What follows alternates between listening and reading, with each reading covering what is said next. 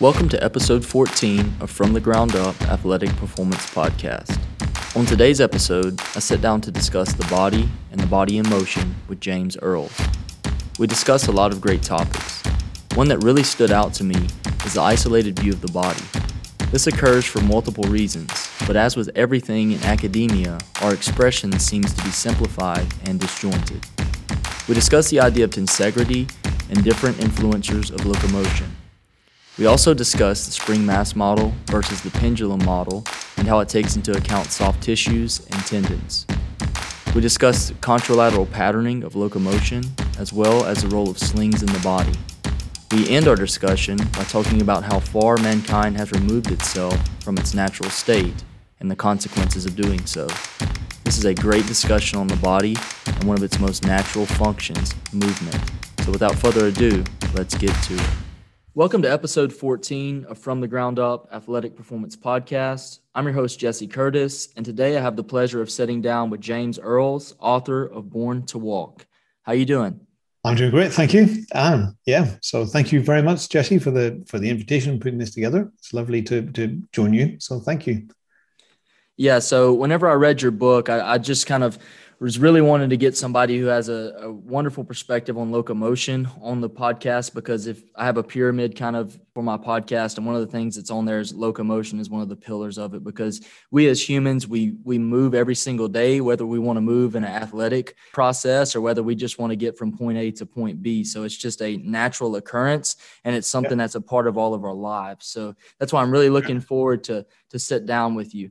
I'd like to start out first by allowing you to introduce yourself to the audience, talk about some of the things you're involved in and some of the things you have out there. Thank you. Thank you for the opportunity. I grew up in a little town just south of Belfast in Northern Ireland. And I guess, like many people, I struggled through school thinking, what the heck's the point of this? Struggled through university because that seemed like a better idea than actually getting a job.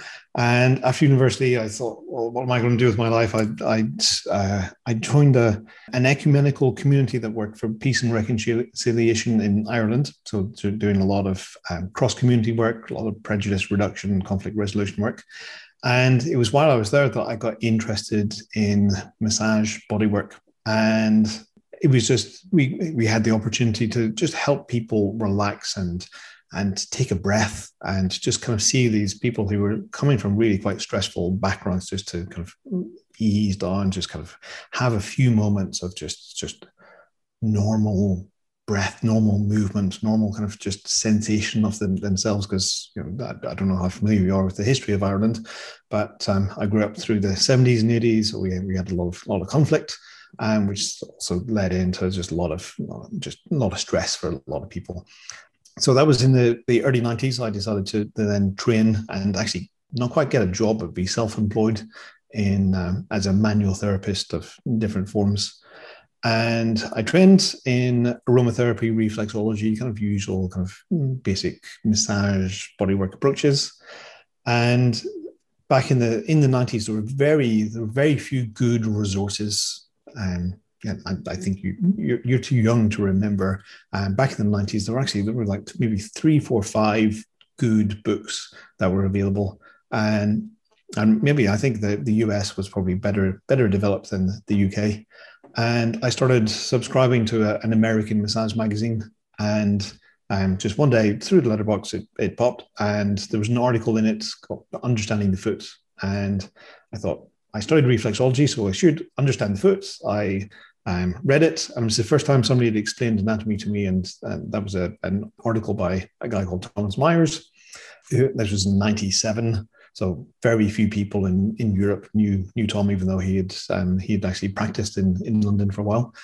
And in 99, he, in the same magazine, advertised he was coming to come to Dublin, doing kind of a tour of the UK and Ireland, to talk about anatomy twins. And I thought, I have no idea what the heck anatomy twins is, but I thought I liked the way that he explained anatomy. So I went down to Dublin and sat in a workshop. And after 3 days, I thought, I still have no idea what the heck anatomy twins actually is, but I could see the overall vision. So I was interested by by fascia, by kind of the ideas of structural integration and Rolfing that he was talking about, kind of full body connections. And that was the first time kind of, I had paid lip service to a holistic approach, but it was the first time somebody would kind of touched or scratched on the anatomical full body approach with his Anatomy Trains model. So after 2000, with that workshop, I decided to train with him. And then 2005, I taught for him. I taught Anatomy Trains and his approach to structural integration through Europe and kind of bleeding into the rest of the world a little bit for about 10 years. And during a few workshops, I would say something. And there was a period in around 2010, 2011, and I said something, and a number of people in a series of workshops put up their hand and went, "That sounds like something Gary Gray would say." I thought, I have no idea who the heck Gary Gray is. So after hearing it the third or fourth time, I thought I better Google. So who is Gary Gray? And I discovered all of this REMA stuff. That's all of his work that he'd been talking about for 30, 40 years. So the father of function and kind of the whole chain reaction stuff. So I thought, well, I better investigate a little bit more. I jumped on a plane, flew over to, San Diego, sat in a room and thought, wow, this is fascinating. This is bringing, so at that stage, this was 2011, 2012, they were using a very skeletal based vocabulary. So bones and joints and bones and joints. When the bone does this, the joint does that. When the bone. I was thinking, I sat there and it's like, this is really interesting, but haven't they heard? It's not all about bones. It's all about fascia. It's all about the myofascial and myofascial continuities and this and that. I think after the second day, I was kind of a little bit frustrated. Like, why? When are they ever going to talk about the soft tissue? So after the second day, I think maybe after the second or third pint of Guinness in the bar later, I thought, this frustration that I'm feeling and kind of pointing the finger at them in conflict resolution, prejudice reduction work, they say that whenever you notice yourself pointing the finger at somebody else, is often an indication to actually point it back at yourself. And I thought, oh, why am I accusing them of being blinkered? That's actually an indication that I'm a little blinkered and have kind of bought into the whole fascia story a little bit. Perhaps is there a way that we can blend these two stories? Because we're really just talking anatomy. And one of the Gary Grays. Are you familiar with Gary Gray? Yes, right? Gary Gray's work, of course. Yes. One of his things is just the truth of movement. It's like, well, the truth of movement really is anatomy. Anatomy is movement. So I thought, well, surely there should be a blend. And gradually started, over that night, I think maybe after a third or fourth pint of Guinness, thought, actually, this is a perfect marriage. And that was then the beginning of my trying to put together a conjoined story that became the Born to Walk book, which you nicely, thankfully mentioned. Thank you. So looking at, is there a way that we can actually track or trace anatomy from movement?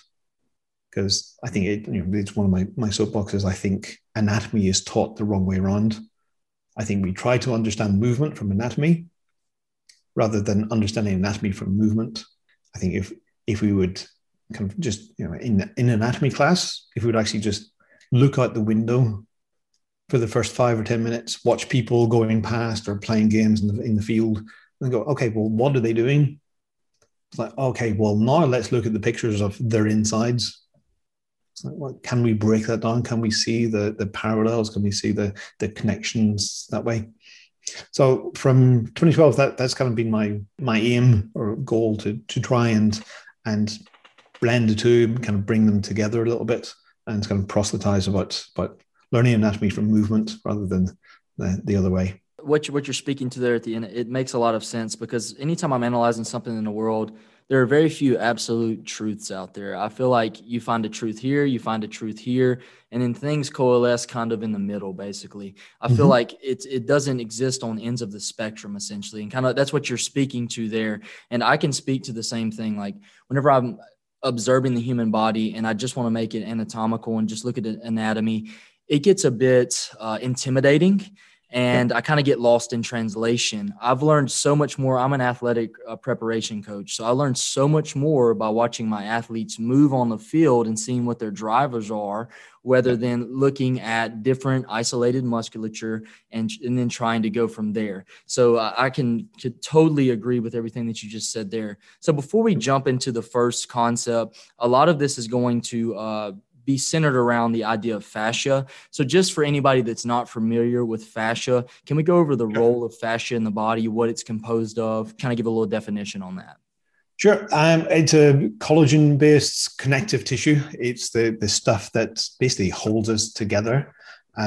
So we're all, I'm sure everyone's kind of done some basic anatomy and familiar with the idea of the epimysium, perimysium, endomysium. So those kind of silver bags that hold the muscle together at different levels, whether it's just the individual fiber, the bundles of fibers, or the whole muscle itself. But in a way that we've been traditionally taught anatomy, is like, okay, there's the endomysiums, there's the muscle, and then at the end there's the tendon, and then the tendon attaches to maybe the bone or to the periosteum, and then we have the ligament. Well, actually, if you were to take a scalpel in a certain way, you could show that tissue is actually continuous. So there's no beginning or end from the mesiums around the muscle into the tendon, into the periosteum, into the ligament, into the joint capsule. And so this stuff is holding all of us together. So the classic analogy is like the orange. It's like, so cut across the hemisphere of an orange, and all of that fibrous pith material, it's continuously just holding those juicy cells of orange juice and together. So no beginning, no end to it. It gives us the form of each structure. So it kind of and it has these paradoxes, and this is one of the difficulties with anatomy. Anatomy is literally the dissection of the body, and it's the understanding of each of those dissections. And so we have a language of dissection and a language of separation, and that's a really useful and necessary tool to have. But it also kind of brings us away from the reality of the body, which is actually, it's a connected whole, and it's the tissue that connects us is the fascial tissue, and it has different densities, slightly different percentages of collagen type fibers. So it seems like the number of collagen fibers changes every week, anything from 15 to 22, 24 in the literature. So every fiber has a slightly different characteristic in terms of elasticity, strength, brittleness. So we have all of that kind of connection, and then in between is like the orange. It's like, well, if you cut across the hemisphere of the orange, it's like there's the segments don't actually exist. You can see that there's stronger kind of barriers, lines, however you want to describe it there. But actually, it's only in the peeling and in the separation that we create. The separation is only in the dissection of the orange that we create separateness. And it's the same in the body. So rather than that kind of dry, fibrous connection between the segments, we have a very loose, fluid heavy, I guess, fluid rich fascial tissue, the loose connective tissue in between that allows the bicep and tricep, for example, to glide past one another while still staying connected. Yeah. And speaking about fascia, I just want to kind of talk about some of the things that might cause fascia to move in a different manner than it's intended to. The hydration is a major issue with fascia, correct? Yes. So that loose connective tissue, one of the elements of the fascial system, is really reliant on the balance between hyaluronin and water. So hyaluronin is a hydrophilic. It likes water. It likes to attach to water, and its binding with water is essential to allow that gliding to happen. And there are lots of dynamics that would affect its ability to do that. Our own level of hydration is one of those, but it's also quite commonly hormonal fluctuations. So Any injury, obviously, any state of inflammation will all affect it. So to stop that gliding, so to stop the relative motion between our segments. Okay. So one of the first topics, if anybody has ever read your book, Born to Walk, one of the first major cornerstones of the book is the concept of tensegrity, and the fact of it really allows you to begin to view things through the lens which you're proposing within the book. So if we can spend a little bit of time talking about the concept of tensegrity, and again, we've talked about the fascial system, but viewing it through that rather than isolated musculature or an architectural viewpoint. Again, I was doing another chatting with somebody else recently, and I realized actually I unlearned the idea of the body being connected whenever I went to anatomy class. For some reason, I remember I had a kind of strong memory of learning to ride a bike when I was, I don't know, 6 or 7, and I couldn't understand that.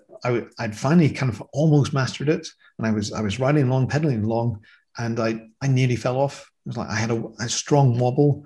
Like, why did I wobble? It was all I did was turn to look over my shoulder, but it's like something happened with the handlebars. Like, so, and I remember kind of experimenting. It's like, oh, okay. So whenever I turn my head, my shoulders turn. And when my shoulders turn, my hands move, and my hands are connected. So hold on, my head is connected to my neck, which is connected to my shoulders, which is connected to my arms. My arms are connected to the handlebars, and that turns the wheel. And so I learned that. And then I also remember that I learned it whenever I was running to catch a bus, and the bus was coming from behind me, and I turned to look as I was running, and of course went over on my ankle because my whole body turned a little bit in response. So I think there's, again, that normal everyday experience. And then we go into anatomy class and go, oh, okay, so let's learn about the rotation of C1 and C2 and all of that kind of range of motion. And we learn the range of motion tests. We learn, perhaps in S&C, we learn about the isolated strengthening or stretching kind of techniques. And so we've created this understanding of the body and this approach to kind of remedial and to strengthening, which are very effective.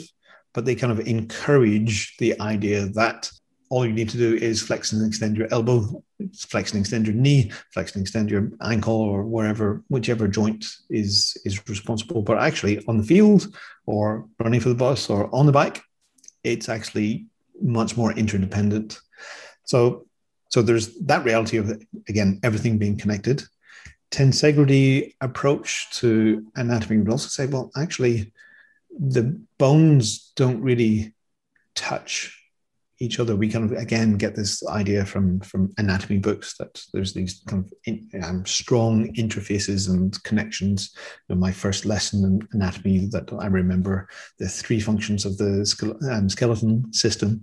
I have to try and change my pronunciation. I say skeletal, but in the US people go, what? Well, I love to hear all the different English pronunciations. Like I always love to find those rare words that stand out. Yes. So we have skeletal and cervical.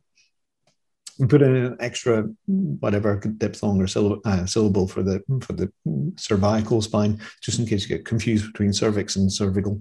But anyway, so tensegrity. The idea of the bones touching each other. Well, actually, there should be a little bit of space. And one of the main names behind the recent interest in tensegrity anatomy is a guy called Stephen Levin, Dr. Stephen Levin. He was an orthopedic surgeon. Relatively for us in our world, everyday kind of example. If you're looking at an X-ray of a healthy knee, what's one of the defining features of a healthy knee? Well, there should be, if you're looking at the X-ray, there should be a joint space. There should be space between those 2 bones. Many of those X-rays should be taken weight bearing. Well, what's in that space? Joint fluid. Well, what's holding the joint fluid in place? He just went, oh, well, joint capsule. And I can't remember the figures exactly, but so forgive me if I'm a little off. And he went, so how much joint fluid is in that held in the joint capsule. So 60 milliliters could be more. Don't hang me for being wrong. But, okay, so how much have you seen a swollen knee joint? Like, no, I hadn't, but many people hadn't. So, yeah, how much fluid is in a swollen knee joint? So, well, it can be anything up, 160, 200 milliliters or something. I, again, don't know. So how can a joint capsule that's capable of expanding to 200, to that volume, 200 milliliters, hold the pressure for 60? So it just doesn't hold true. It's not the compression of the fluid. There's something else that's happening. And so he then kind of references a lot of older work that was done by Buckminster Fuller, who was an architect designer who based a lot of his ideas on tensegrity on the work of an artist sculptor called Snelson. And Snelson had developed a new way of suspending solid struts through the tensioning of cables so that the struts were not touching one another. And so to put that into anatomy, it's the tension in the soft tissue that holds the bones apart, that maintains that space, allows them to to maintain the fluid or the space, or and prevent the approximation, prevent the wear and tear on the cartilage. So we're really reliant on balanced tension in the soft tissues around. And that really obviously excites me as a soft tissue therapist. It's like, oh, okay, well, that's been my job. Finally, you've given me an image of what I've been trying to do for the last 20 years. So that was refreshing. I don't know how good the image is, but this is a kind of an idea of a tensegrity torso and legs. So each of those bony struts, the dowels, are suspended by these elastics. So it's supposed to be kind of representing the pelvis, femurs, and then up into the torso. So it's kind of a sternum and rib cage. So each of the bones kind of floating rather than the skeleton supporting, which was, I think that's where it was going. My first lesson in anatomy, that the skeleton supports the rest of the body. So, well, no, it doesn't. Take away everything else in the body other than skeleton, and the skeleton just falls to the floor. So it requires the tension from the soft tissue.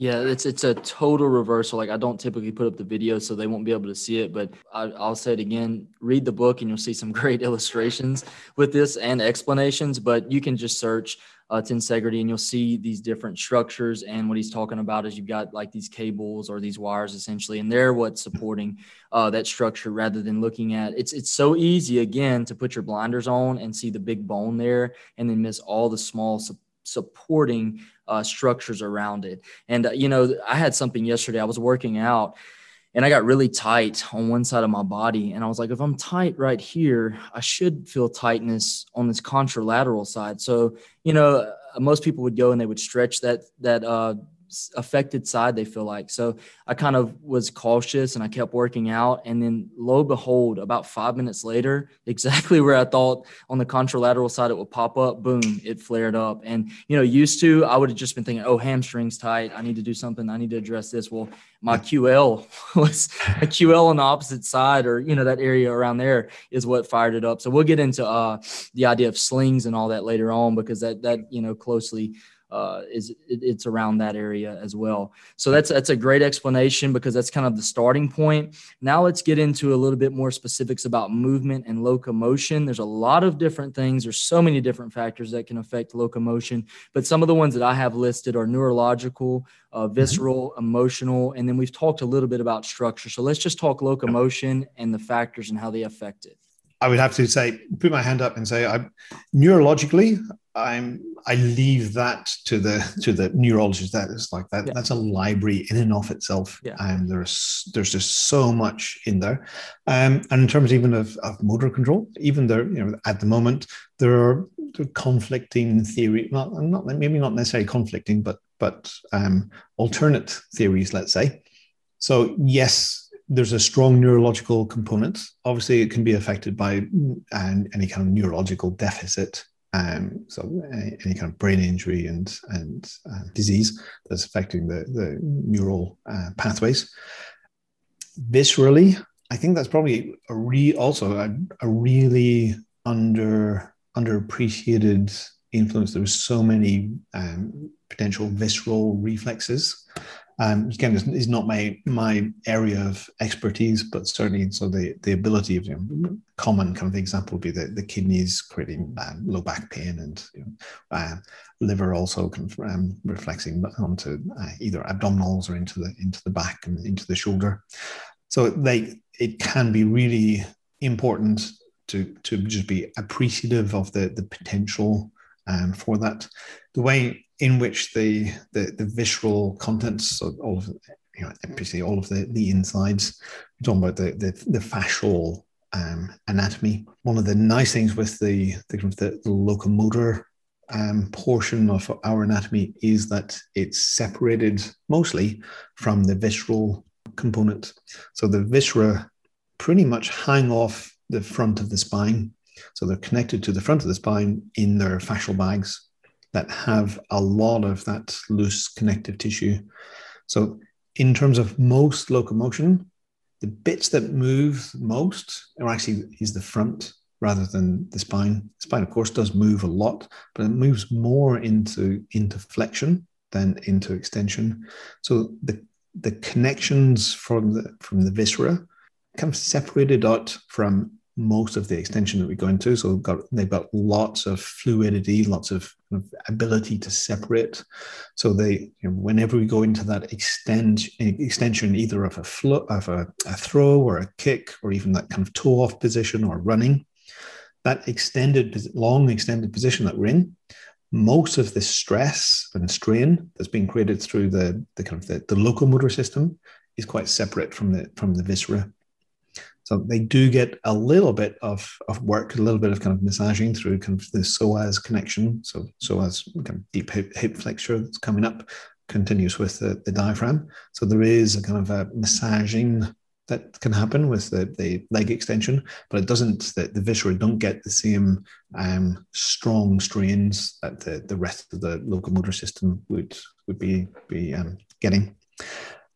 Then I think the third of your topics will be the emotional, and I think that's an extension from. So in some studies we talk about posture.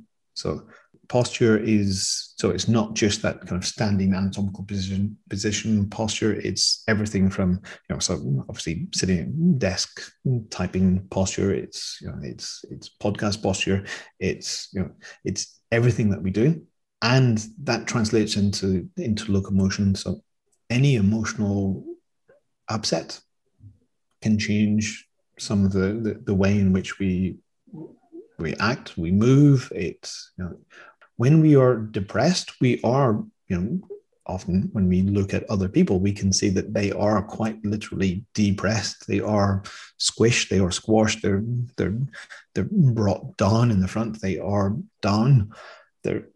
So that's going to reduce the ability, perhaps, or the want or the desire to go into kind of opening up into extension.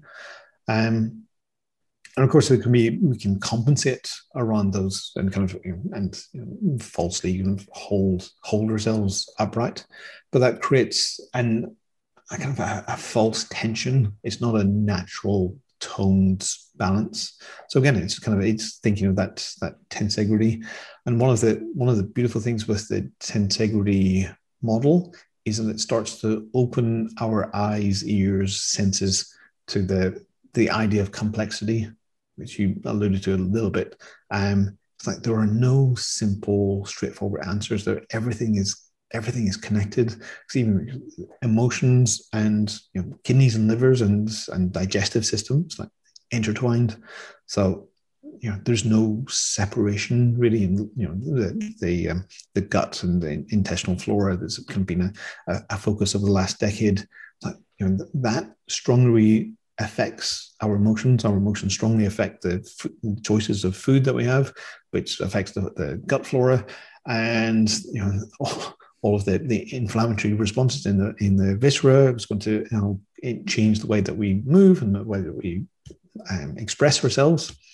So again, it's kind of that intertwining, that interrelationship, the connections. So emotional, huge. We just don't feel powerful. We're down. We're part of your work is really trying to also encourage the athletes to find that position or that state of flow. That's not easy whenever you've had a stress, horrible morning or fortnight or year that many of us have gone through. So, oh God, we could keep on going with emotions. Yeah, and then all that stuff is great. Like a couple of things you said there, like number one, I've just begun to begin looking at like viscera and the way it moves whenever we move. Never wanted to even take it into account. Like most people, whenever you're preparing athletes, you're just thinking they have tight this or what. But whenever you begin to look, like the compression and expansion that occurs within movements and the way that we just talked about, like the gut shifting, descending pelvic floors, how that would encourage hips to move and all those different things. So that's kind of what's led me. As I was reading your book, I was simultaneously reading other things that were talking a lot about compression and expansion of the body and viscera, how it descends, how it ascends in different portions of movement. So, Yep. It does play a major role in the emotional thing. That kind of ties back into the neurological sense too, because like the emotional state of sympathetic and parasympathetic and being extremely stressed, or like you've referenced, you can't be in a flow state if you're extremely stressed. Like flow state is like Zen. And what we're speaking to, like if you really want to look at movement and view it, it's that person's life is being played out in front of your eyes, essentially. If you look deep enough into it, how are they stressed? What emotions are they going to? What are their limitations? There may be neurological limitations. There may be other joint angle limitations and everything, but their life is essentially playing out in front of your eyes. If you had enough time, obviously prep coaches don't have time to interview every kid and ask them 100 questions, but it's playing out in front of you if you're looking at it in this, like you said, linked sense that we've kind of been referring to. So another major factor that's taking into account locomotion and views it in a different way, I first encountered this by looking at sprinting. It's the spring mass model. So I'd like to talk about the spring mass model and how it takes into account soft tissue. And I'd also like it to talk about resilience and stiffness in reference to gait. So many people have come across the pendulum model of gait. Pendulum model I don't know why it's still in the literature. It's so outdated. It's been updated and made more accurate by bringing in the spring mass model. So there's similarities, but it's not until you actually look at the elastic ability of the fascial system that it starts to make sense. A pendulum turned upside down is just going to fall over. So the inverted pendulum model just does not work. The spring mass model then brings us into all of the benefits that the fascial system can afford, the muscle and skeleton systems together. So as soon as you get momentum, ground reaction force, they're going to have to be controlled. Those forces are going to have to be controlled, decelerated. And one of the major benefits for our movement efficiency is the elasticity within that fascial system. So those collagen fibers can stretch and then recoil with a certain amount of the energy that was loaded into them. So the collagen fibers are kind of the springs within the system. So there's an efficiency within each stretch that happens because of the recoil ability. So if we take the walking as the example, that's that toe off position when you're in that long extension, you're going to have a certain amount of load into all of the hip flexors, and particularly into also then the toe flexors. So in that kind of toe extended position. And a lot of references kind of leave it there. Go, okay, so we got this elastic recoil. And I don't know about in your world, but in my world, everything's been about the fascia for the last 20 years. And actually, if we, again, take a complexity to integrity approach, it's not just the fascial tissue that's important. the stretch of that fascial tissue is being controlled, monitored by the kind of interaction between the muscle tissue and the mechanoreceptors. So as you go into a stretch position, so the hip extension, the toe extension, the velocity, the momentum is being monitored by the mechanoreceptors, and then the muscle can change its tone according to need of the movement. And that could happen beyond just like an isolated area, correct? I feel like whenever I read in your book, it said that it could happen over a larger area. The response in one area of the mechanoreceptors in the fascial system could influence upstream substantially. Yes. And there's the work of Professor Hein, and just showing that you cannot stretch just the flexuralis longus. It's like it just can't be done. You kind of know that, but it's not just the other toe flexors that would be stretched. It's actually you're changing the strain levels, or you're creating strain into the extensors. So there's a change in tone, there is a movement that can be perceived. And that movement is often stiffening the antagonists. So even bicep, tricep, if I contract my bicep, there's still a stiffening, tensioning, a toning of the fascial baggings around the tricep.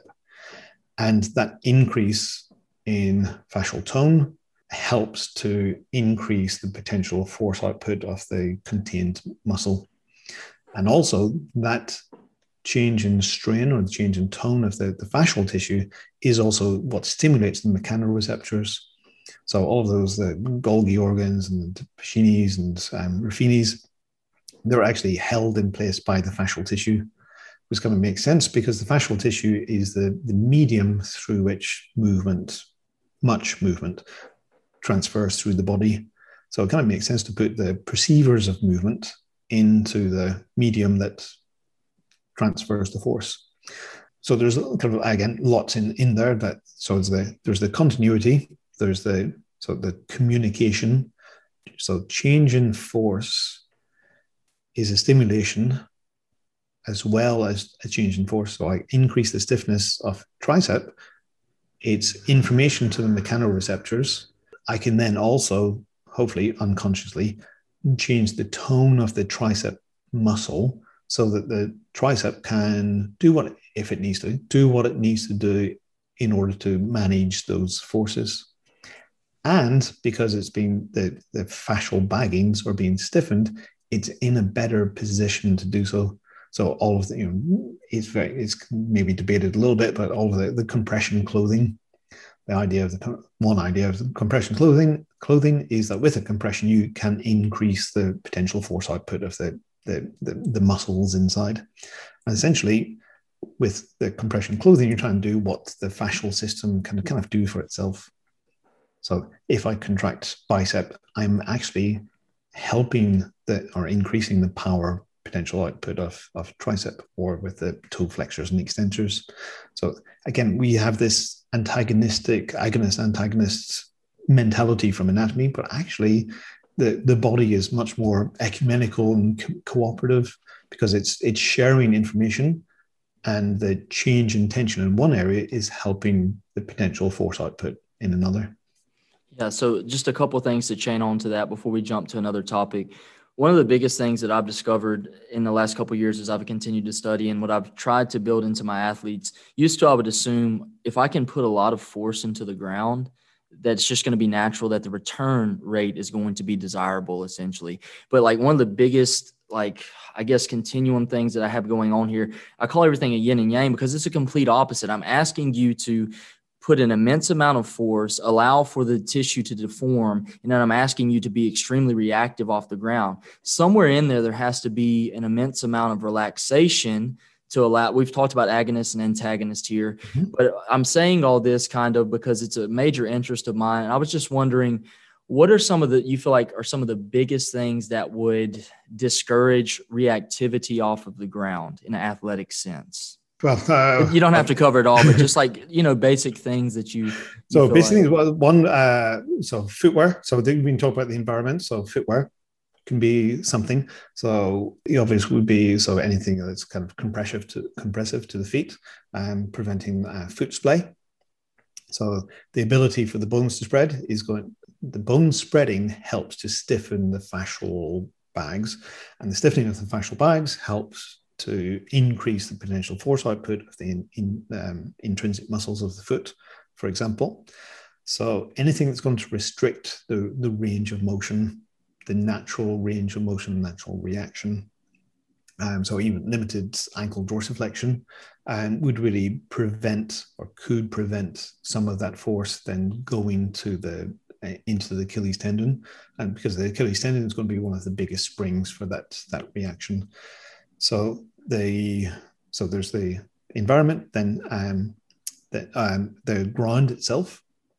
So if the ground is soft, you're not going to get that reaction force coming back. So, and of course, there's a balance to be had. So the difference between concrete and, I guess you're mostly playing on AstroTurf rather than grass. But on a soggy grass field, if you ever had the misfortune of playing a game of grass, yes. It's going to be a very different reaction. And I guess there's lots of science, I'm sure, put into that, making the AstroTurf that kind of happy balance. So limited range of motion is going to be then a structural factor, and also then any kind of strength limitations. So strength limitation. So if you're going to get me jumping off, got a 60 centimeter box, I'm going to fully laden with helmet and all the rest of the gear. Build me up to that.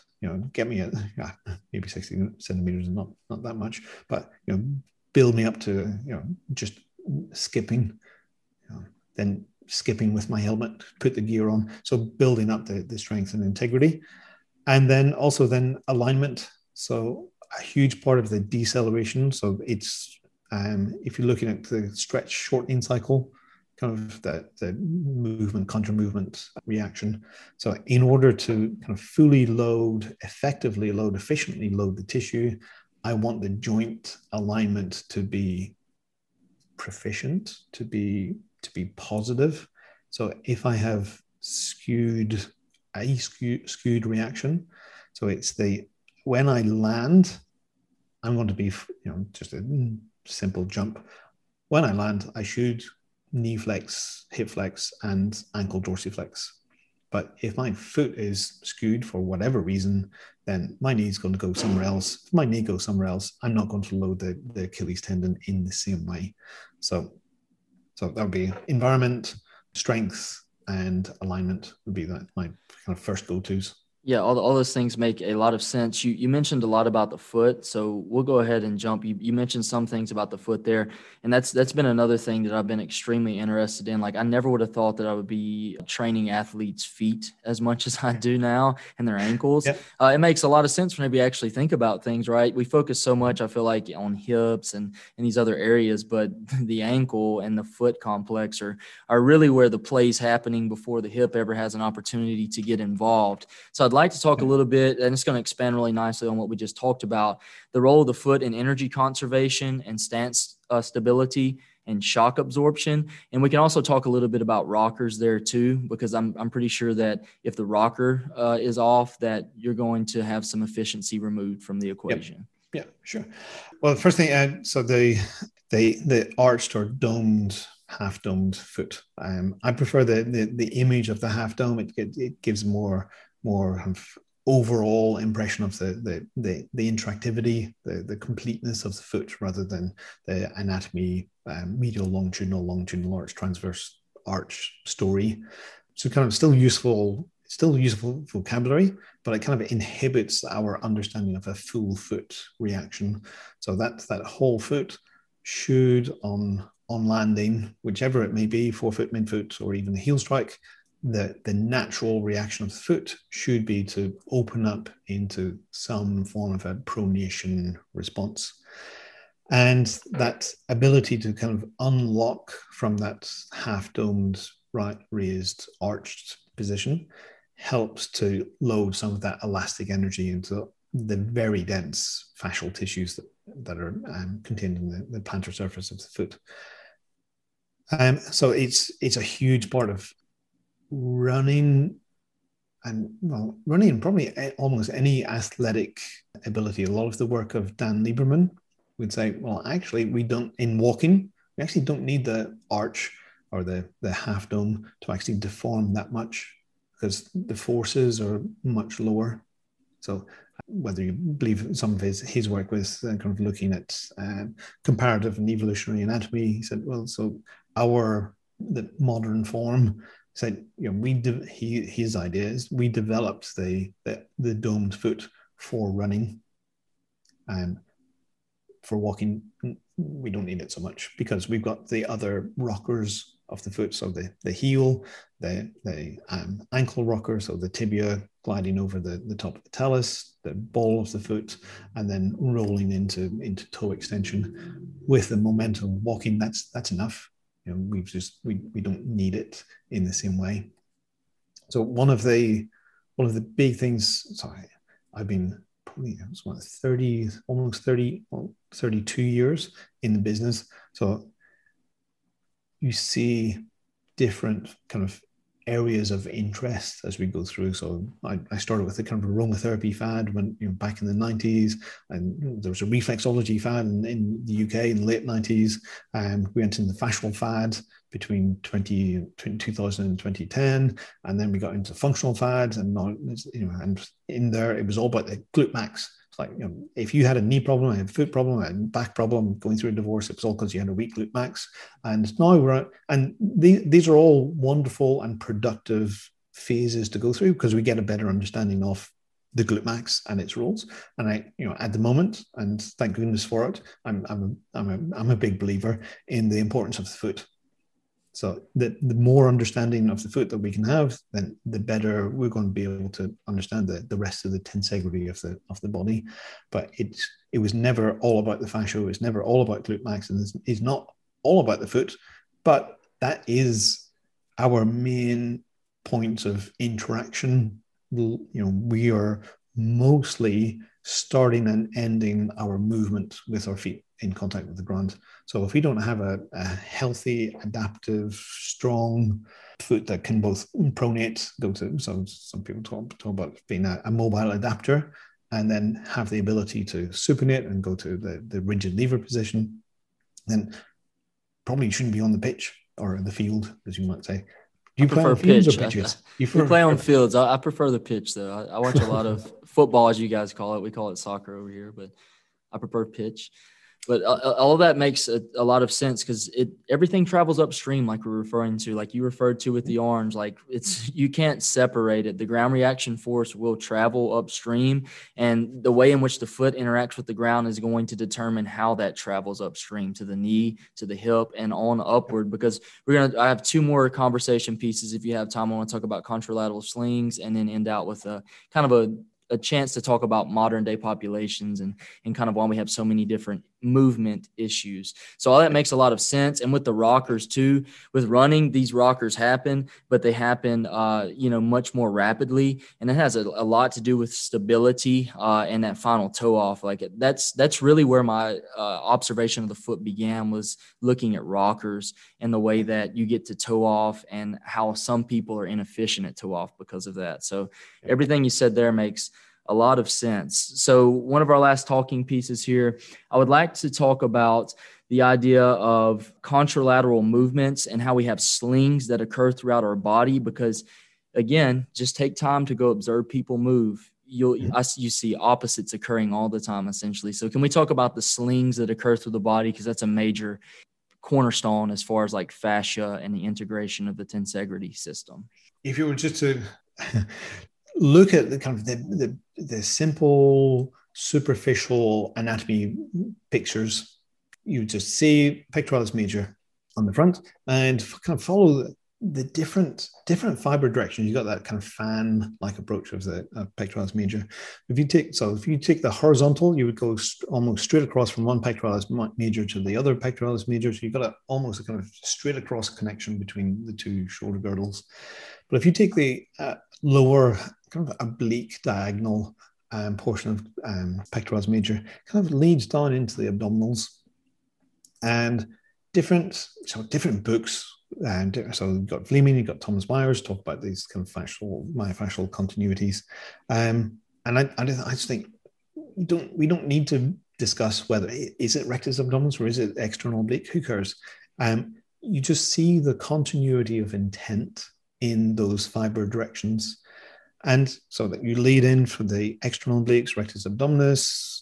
If you take the external obliques, it leads directly across into internal obliques. There's work of Carla Stecco and her team in the University of Padua said that actually the internal external obliques, it's one muscle. They're fascially continuous across the linea alba. It's just, somebody once upon a time said two separate, but it's just anatomy, it's just vocabulary. It's actually one muscle going from top left to bottom right, and vice versa on the other side. And if you think about the movements that we do, how does your quarterback throw a ball? Their strong arm back and the opposite leg forward. It's like, well, why? Why do they do that? Why do they not throw with both legs in anatomical position as we're supposed to, in kind of neutral, maintain pelvic stability, engage their core, and throw with their arm? Because be really stiff. it would not go that far. Yeah. So why do we go in that position? Well, it's because of that long chain of muscles or chain of myofascia, the continuity, it's the connection, and it's just ingrained. We learn that as kids. As soon as you start trying to throw a ball that little bit farther to try and hit your big brother in the head or something, whatever your goal in life is, at that age, if you want to get further, you experiment with how to get that extra power. So we've got this contralateral relationship on the front, and you can actually see it as you go deeper. If you take off pectoralis major, you start seeing the intercostal internal and external alignment. You can go a little bit deeper into diaphragm, psoas less so, but you got certainly through the intercostals and into the thorax. And then if you flip right to the back, very commonly talked about a lot, the connection from latissimus dorsi, thoracolumbar fascia, opposite glute max. And glute max, two portions. One portion goes to the iliotibial band, and the other portion maybe goes to vastus lateralis. But you've got a connection from your upper limb to the opposite lower limb. Like, well, how do you decelerate from that throw? So if your quarterback is trying to throw that 50-yard pass or whatever it may be, what position do they go into as they decelerate? Well, you got that one leg forward and the opposite leg is coming forward into flexion. Again, just a perfect deceleration through that opposite sling. So even the position, the contralateral movement of running and walking use that same kind of potential mechanism. The faster we walk, the bigger we stronger, stiffer we make those connections, because we make the movement a little bit bigger, or we go a little bit tighter, a little bit more tone in the tissue to get it to connect it. And again, you kind of can go down into the deeper levels. You got the intercostals at the back. Then get into some of the lateral rotators of the hip. So there's lots of these kind of overlaps, different levels of tissue crossing more or less or fewer joints fewer joints as you go in, but they're kind of following the same grain of tissue, so helping control and create the same direction of movement. And there are a lot of those diagonal oblique relationships. Yeah, I have a podcast coming up in a couple of weeks, and there are no absolutes like we've already spoke to, but like whenever you're looking at the contralateral method and all that, you're kind of looking at things in a bit of a spiral a little bit, and the body is not just linear. It's not just from, straight down or straight across. Like if you look at movement and you really observe it, there's a huge rotational element in every single movement, however linear it may appear at first. So, I mean, and in your book too, and I've already talked about this on a previous podcast, we talk about everything we spoke to. We try and simplify language for academia to make sense, but like whenever we're studying planes, there's movement occurring in all planes simultaneously. And the same thing that we're talking about here, the rotational element, like our DNA is in a spiral, like down to our granular level. We are a spiral essentially. And again, there are no absolutes, but that's kind of what was my aha moment, how all these things attach together and you just keep growing and growing out until you see the whole body and you see the whole movement. So that was one of the things that really drove me to examine the contralateral nature of movement and slings. So the last thing to end out with, I'd like to give you an opportunity to talk about, what do you feel like the drivers are in our modern lifestyle that seem to heavily influence our natural locomotive processes, for better or for worse? Wow. It's a really important question. And I think so that what we are being disconnected from the natural drivers. So, we are employed to sit in front of computers and either type at them or to be entertained by them or to talk to somebody else via them or do something. So we are being actively encouraged by our environment to be immobile. And that's a dynamic over the last 70 years. I was reading James Nestor's book on breath, and he was talking about, well, actually, there was a lot of the research that he was reading, the understanding of the breath that he was talking about, the carbon dioxide, oxygen levels. Mm-hmm. So all of this work had been done in the early 1900s. And then in around 1950, it disappeared. And we started taking drugs and using different other interventions for the breath. And I was like, what happened in around 1950s? Well, there was TV, and after TV there was the computer, and after the computer we got the bloody mobile phones and everything else. So our world is getting smaller. Our world is getting more convenient. And I'm not the only person to talk about this. Everything is designed for ease when it shouldn't be. We should be designing our life in a way that actually helps us, encourages us to walk that little bit more. And there are many ways in which, or many strategies that one can put in place and just say, I'm going to walk to the shop. I'm not going to park as close as I can to the door. I'm not going to use the trolley. I'm doing a smaller shop. Let's do more shops, more frequent shops, and smaller, so I can actually carry the bags.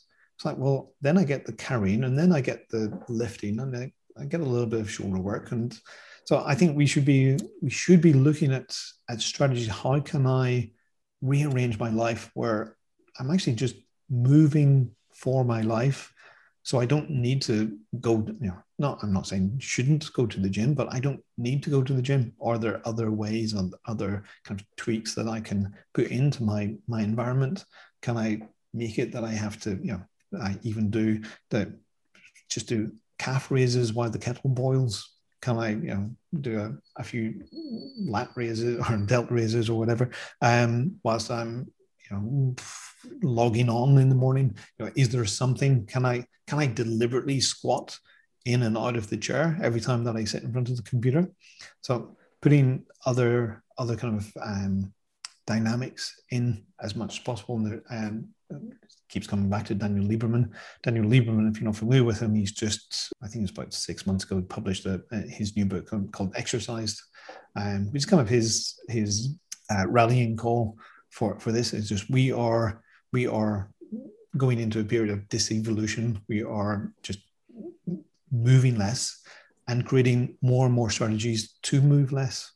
And we should be creating environments that actually encourage us to just get out and walk, run, talk to people, see people. My apologies for being Eurocentric, but I'm scared of what is happening in the UK and Europe, because we see this wave. We have seen what is happening in the US over the last 20 years with the development of out-of-town malls and convenient shopping and Amazon and online shopping, and the tyranny of the car. It's like everything is designed around the car and the loss of the high streets. And we are just going down exactly the same track, even though for the last 20 years we've been going in Europe going, that's not good. It's not good to move so little. But yeah, it's just it seems to be an innate, well, one, it's good for the economy, so we'll keep going that direction because That's what matters. Like, well, actually, no, we do.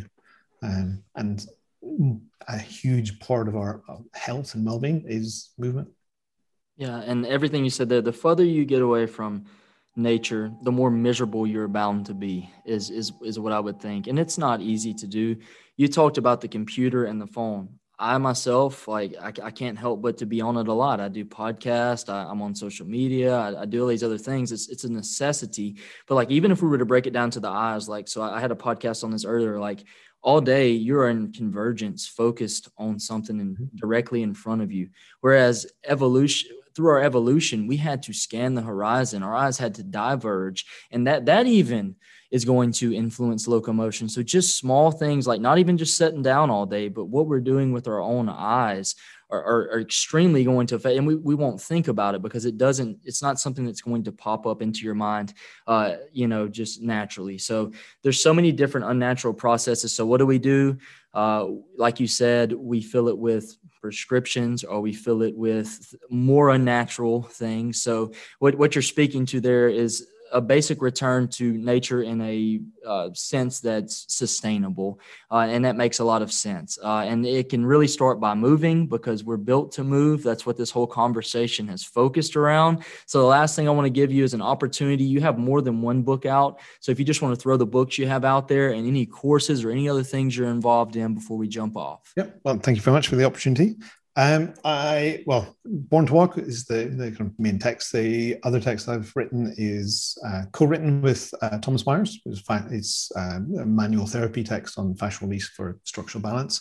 So kind of looking at mostly postural kind of analysis and how you can use manual therapy to create a little bit more balance. And my lockdown project was actually a book on the foot. So that should be hitting the stores sometime around November. So you can keep an eye out for that. And then we have a range of courses that we offer, or did offer, at least until the previous year.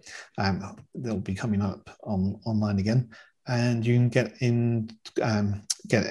information on those through the website Born to Move. So just borntomove.com, or follow on Instagram and put in Born to Walk or Born to Move. It should come up. Okay, well, I'm going to link your Instagram account, and I'm also sorry it's going to be on Amazon, but I'll probably throw the Amazon link for Born to Walk and the other text in the show notes as well. This has been a great conversation. It's been wonderful to sit down and just think about some of the different processes that affect something that we do every day. We breathe, we move, be it in athletic movements, or be it just to get to your car or to outside to walk around, which would probably be a better solution. But it's a part of our human process. So it's been great to sit down, pick your mind on this, and I've really enjoyed it. So thank you for sitting down with me. Well, it's been a pleasure. Thank you, Jesse. I hope you enjoyed today's discussion. It truly was an honor to listen to his examination of the body and how it moves. Check out the show notes for links to James's book, Born to Walk. If you haven't read it and are into helping people move and move more efficiently, you need to check it out. I also have links to James's courses he provides and his Instagram. Don't forget to subscribe to keep up with the latest content, and leave a rating and review if you feel led to do so.